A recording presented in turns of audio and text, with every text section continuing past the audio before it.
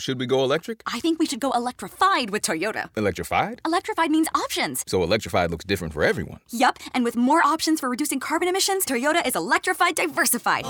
Learn more about our Beyond Zero vision for the future at toyota.com/Beyond Zero. Hey, Catherine. Hey. What's up? So, quick update to yesterday. I saw that yesterday Fauci said that it is theoretically possible that we could have hundreds of millions of vaccine doses by January. It's very easy to say theoretically possible. I don't think he's off base there because he's saying, we'll have these sequences of the virus. We will have injected them into people. We will have tested those people. And if they all look perfect and healthy without complications, and we have all of the private partnerships with companies that will produce this, then yes. I'm curious why get the public's hope up with something like that right now. Yeah, I mean, yesterday we were saying 18 months is probably unrealistic. Yeah, but that's been kind of a theme, right? We keep hearing these, remember we talked about we're supposed to have a website from Google that would tell us exactly where to go to get tested at drive-through testing clinics. The administration has been driving the news cycle by making claims about the future and what it plans to do. Right. And I'm losing faith, although, yeah. I'm hopeful. Yeah. Sure. It's not theoretically impossible, no. Well, you can caveat all you want. I'm going to say I would be shocked if January happens. So I'm not changing my feelings about it. So don't change your feelings for anything. No, my feelings are valid. Your feelings are yours. Feelings, not facts. Right? I think that's what they say. Okay, so today we got a question from a listener that is something that's been floating around a lot, and I'm actually quite curious about as well. Ted writes, in recent weeks, there have been a lot of stories about COVID-19 that look at HIV as a kind of older sister narrative. For the most part, I've hated these stories because they treat HIV like a past plague that only impacted white, urban, middle-class gay men, but alas, that is for another day. What I have not encountered, and what I think would be an amazing social distance episode, is a mainstream look at the criminalization around COVID-19 and how that relates and is informed by HIV criminalization. So, I mean, the basic question is, there is this sort of desire to compare these two viruses and their effects on society. Certainly, there have been many, many stories like, what can we learn from HIV? It seems like there are certainly some connections, and then some are sort of stretches at trying to make these things similar when, in fact, it's a pretty different experience and obviously a really different disease. So we felt like we needed an expert for this one. Yeah, this was the worst of HIV was before my time and yours. But everyone I speak to who was in medicine at that time, that was absolutely defined the every day of their lives. And I guess, much of the rest of society too. That's why I think there are analogies, even though the mechanism of the virus and the disease it causes are very different. The social impact, we haven't seen anything since HIV that's comparable to what we see now, even though in many ways it's not at all comparable. Right. Yeah. So you suggested someone we could talk to? Yeah. Greg Gonzalez, he is an epidemiologist at Yale who was an activist with ACT UP during the AIDS crisis in the 80s and now has been working on social justice and equity issues around COVID-19. Great. Seems like we should toss this question to him. Hey, Greg. Hey, James. How are you? I'm okay. How are you? Good. It's nice to meet you, Greg. Oh, nice to meet you too. Yeah, thank you for talking with us today. Oh, no problem. Greg, could you just introduce yourself to our listeners? My name is Greg Gonzalez. I'm an assistant professor of epidemiology at the Yale School of Public Health. I'm curious how you got interested in epidemiology and infectious diseases. I sort of didn't get interested in it in any sort of initial vocational way. I was in college in the 80s studying Russian language and literature and American and English literature, and dropped out of college, What's your favorite book, by the way? I need some good reading recommendations. Feels like a Russian novel could be good right now. Well, Middlemarch, George Eliot, totally most favorite book ever. There's a Russian novel called Petersburg.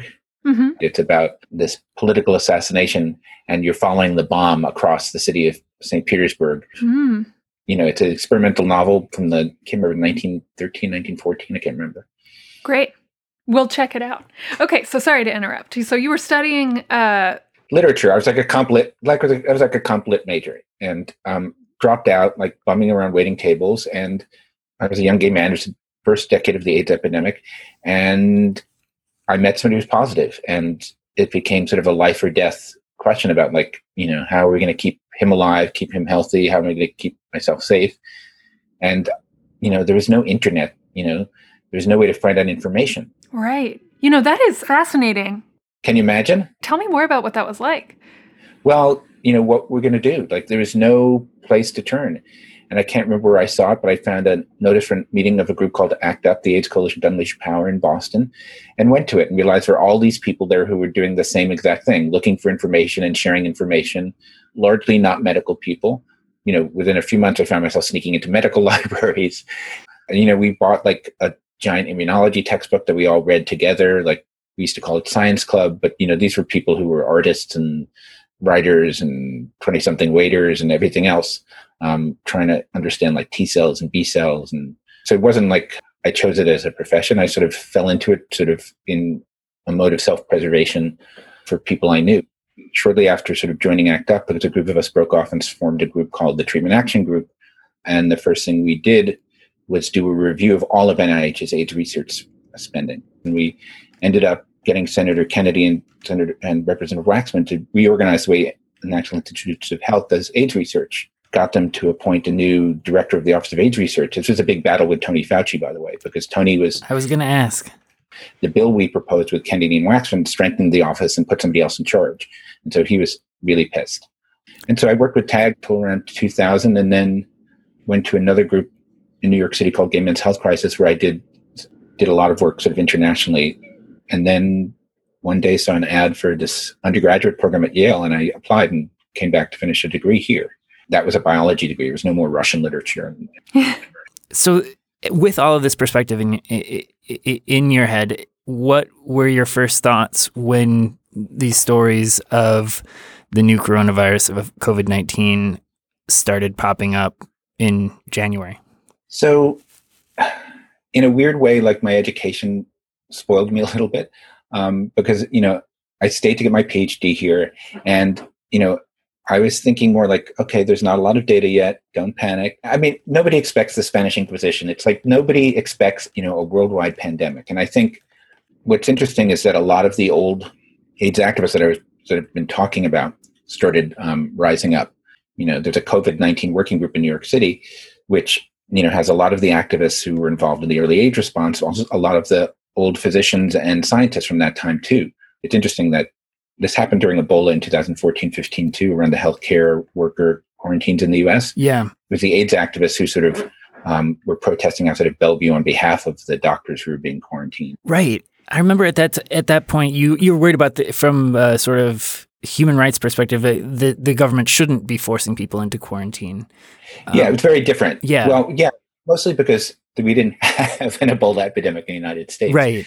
It is weird now in the context of COVID-19 to be thinking about testing, contact tracing and isolation, and being much more sort of, yeah, we got to do this, because I've never been in a situation where quarantine made sense. Even during the AIDS epidemic, it didn't make sense.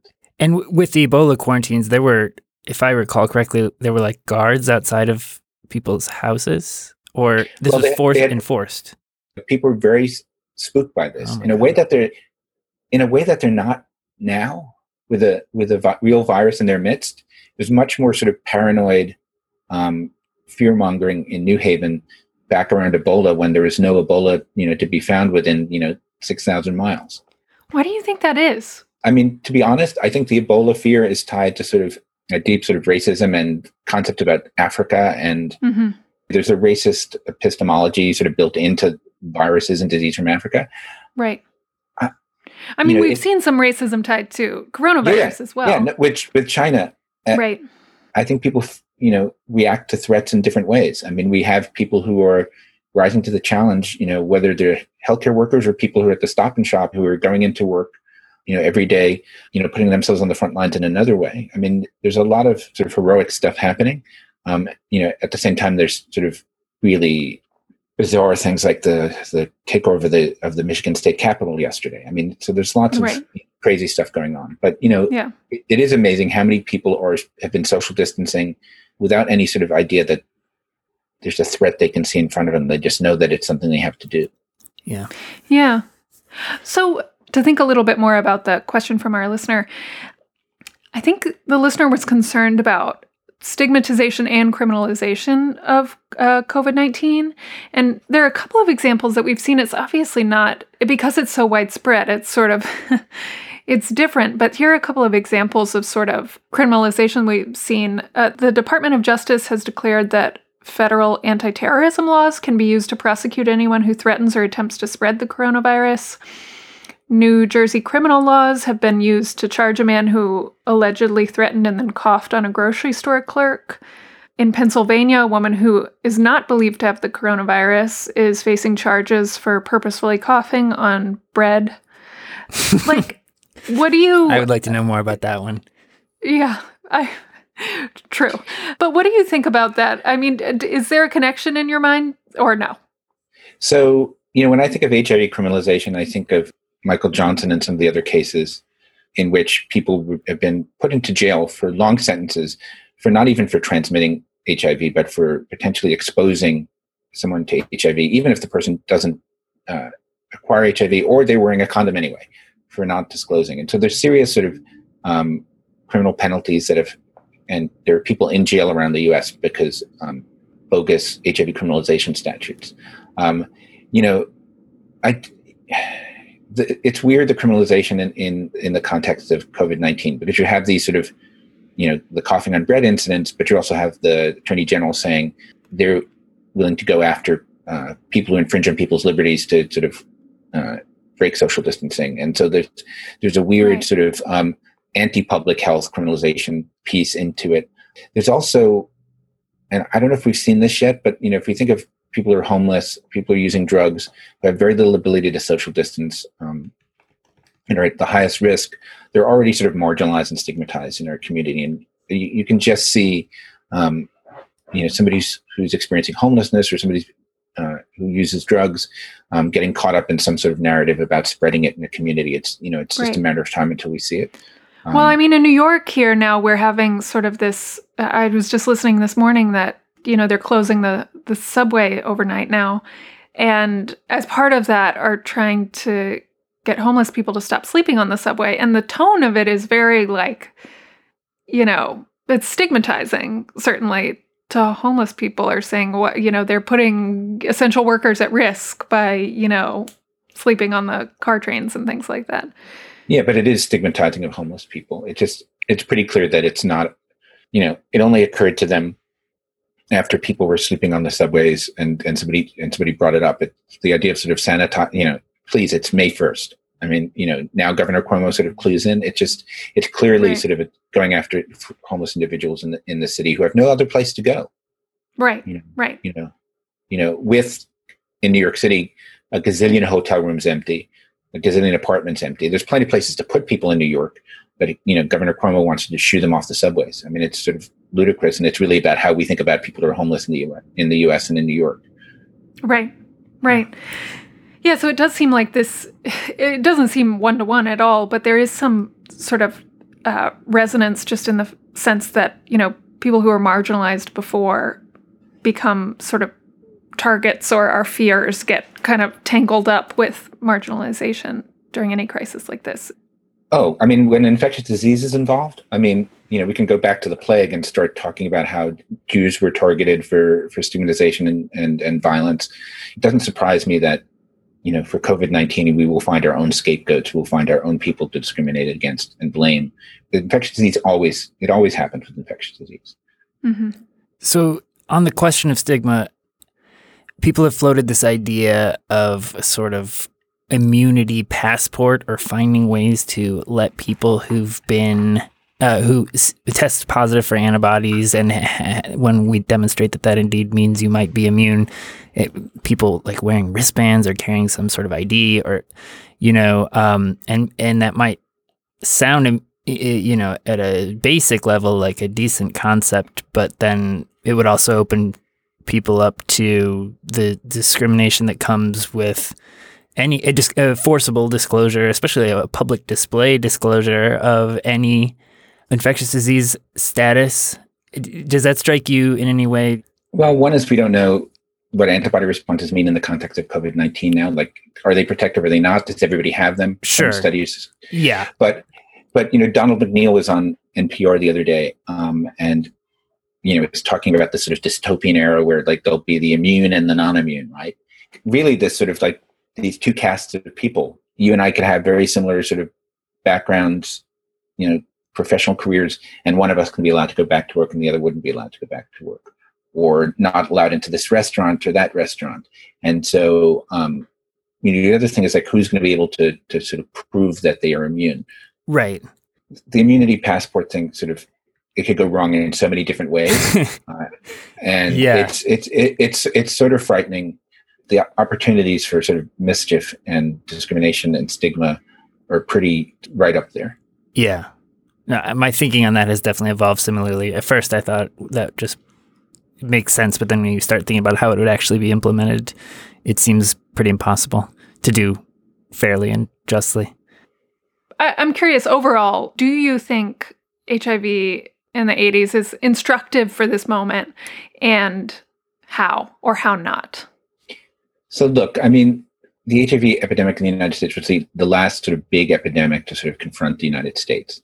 It was a concentrated epidemic and struck the LGBT community, people who use drugs, sex workers, communities of color.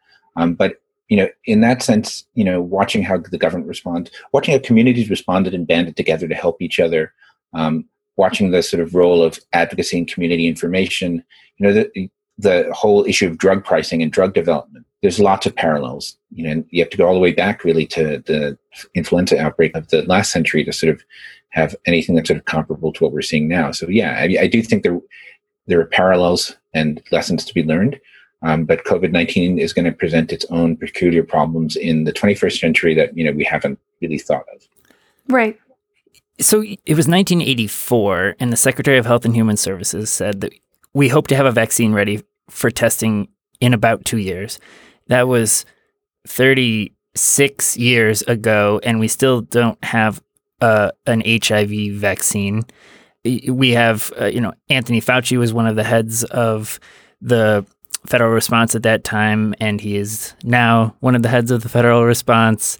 And we have a federal administration that is overall ideologically, it reveres the Reagan administration and points to it as this sort of golden era of America.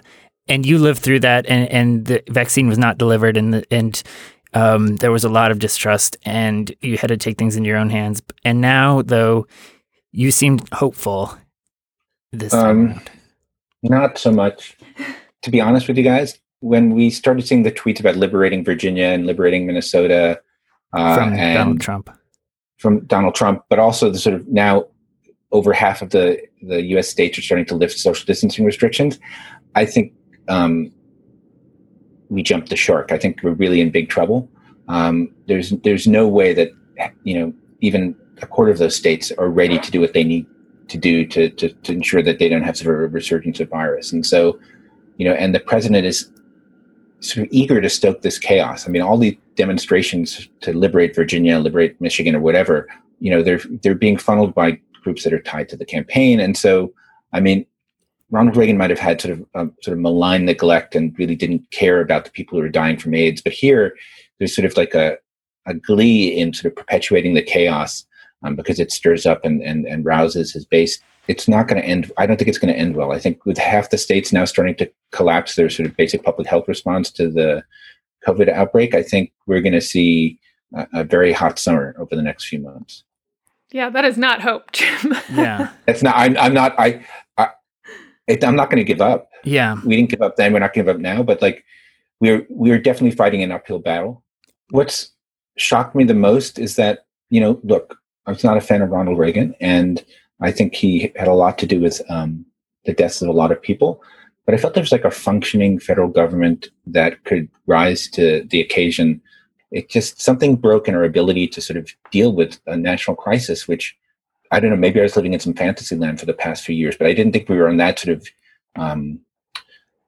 of precipice. We just sort of have had sort of a wholesale collapse in management and leadership that sort of happened in real time. And, this is why in April I sort of gave up hope, because it just seems like I'm like waiting for it all to sort of come together and like the adults to return to the room, but they're not showing up. Yeah, I've had that feeling a lot, and it's led me to, feelings of despair. I had been spending a lot of time thinking of this as something that was going to be really hard, but that would eventually go away. And I think I'm sort of starting to realize that this is something that we're going to live with for quite some time. And I am curious if you have any thoughts on what the difference is in thinking about something that, we just got to hold our breath until there's a vaccine, and thinking about a disease that, we will live with for potentially years, if not longer. Well, my generation, your generation have been lucky. We've sort of avoided, AIDS epidemic notwithstanding, we've avoided sort of world historical calamities, right? And, we were talking at the beginning of our conversation about how I used to study English literature and Russian literature, right, but a lot of it around the years around 1910, 1920. And it's interesting, if you read Virginia Woolf or if you read some of the Russians, World War I transformed modern history in a way that sort of nothing was the same afterwards, right? And I think nothing is going to be the same after this. I think it's not going to disappear this summer. I think we're in it for the long haul with resurgences of viruses. It may show up in the middle of flu season, which, then all bets are off about what happens. If we don't have a vaccine, even if we do, I just feel like, there's a pre-COVID time and there's a post-COVID time, just like, World War I reshaped the modern era. I think this epidemic is going to do the same. I'm sorry to ask you to help me personally, but I am curious. Is there anything to say about how you as an individual processed this life-changing event in the 80s? And do you have any advice for me? How do you adjust to a new reality that's going to be with you for a long time? So it happened in the 80s. It also happened when I moved to South Africa, because people were dying in droves, right? There was no access to these medicines. And it was terrible, right? But there was work to do. We weren't helpless and powerless. We couldn't shout a cure out of a test tube, but we could do a lot to make people's lives better. And, it may sound corny, but I found a lot of strength and hope and solidarity. And the people who I worked with, I said, a lot of these people are back for epidemic number 2 or 3, HIV, Ebola, now COVID. And there's a weird safety in numbers and knowing that you're not going through this alone, and that there are people who think this whole period in American history is as crazy as we all do, and that what's happening, is a scandal that should have never sort of been allowed to happen in the first place. It doesn't change the sort of catastrophic pain and suffering that many people are going to experience. We're probably going to experience ourselves and our own social circles over the next couple of years, but you're not alone. You're not powerless. And every once in a while you get lucky. 1995, I was like, this is going to be with us forever. We're all going to die. And I was doom and gloom. A year later, drugs came on the market for HIV that, I'm taking today that, kept me alive for the past, 20 plus years. So things can change in an instant in the bad way. And it can too. And you just have to hold out, right? You got to just make the next year. And I've lost lots of friends in the HIV epidemic, both in the US and in South Africa. And doubtlessly we'll lose people to COVID, but you keep going and find people who are willing to sort of hunker down and fight with you and speak up, because I don't know, it's a comradeship. I don't know how to describe it. It's just a weird feeling like we're in this together. We're going to fight and we're not going to give up. That's beautiful. Yeah. I think of you as a sort of exemplary person who's taken that experience in tragedy and loss and turned it into a mission that has and done a lot of good for the world and used it to fuel progress and change. Thank you so much for talking with us. Oh, I'm glad to, anytime. Yeah. Thanks so much, Greg. All right. Take care. All right. Talk to you later. Bye. Bye-bye.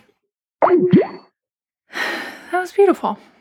This show was produced today by Kevin Townsend with help from Anna Waters and Jacqueline Landry. Write us at socialdistanceattheatlantic.com and we may be able to answer your question like we did today. And if you like the show, write us a review on Apple Podcasts. It'll help more people find the show. You okay, Jim? Yeah. I'm just thinking about how to... I think a lot of people want to do that kind of meaningful work. It's just a question of exactly what it looks like, but... Well, that's something we can follow up on, right? Ugh, you're going to make me follow up. I have to nap. Talk to you Monday. Later.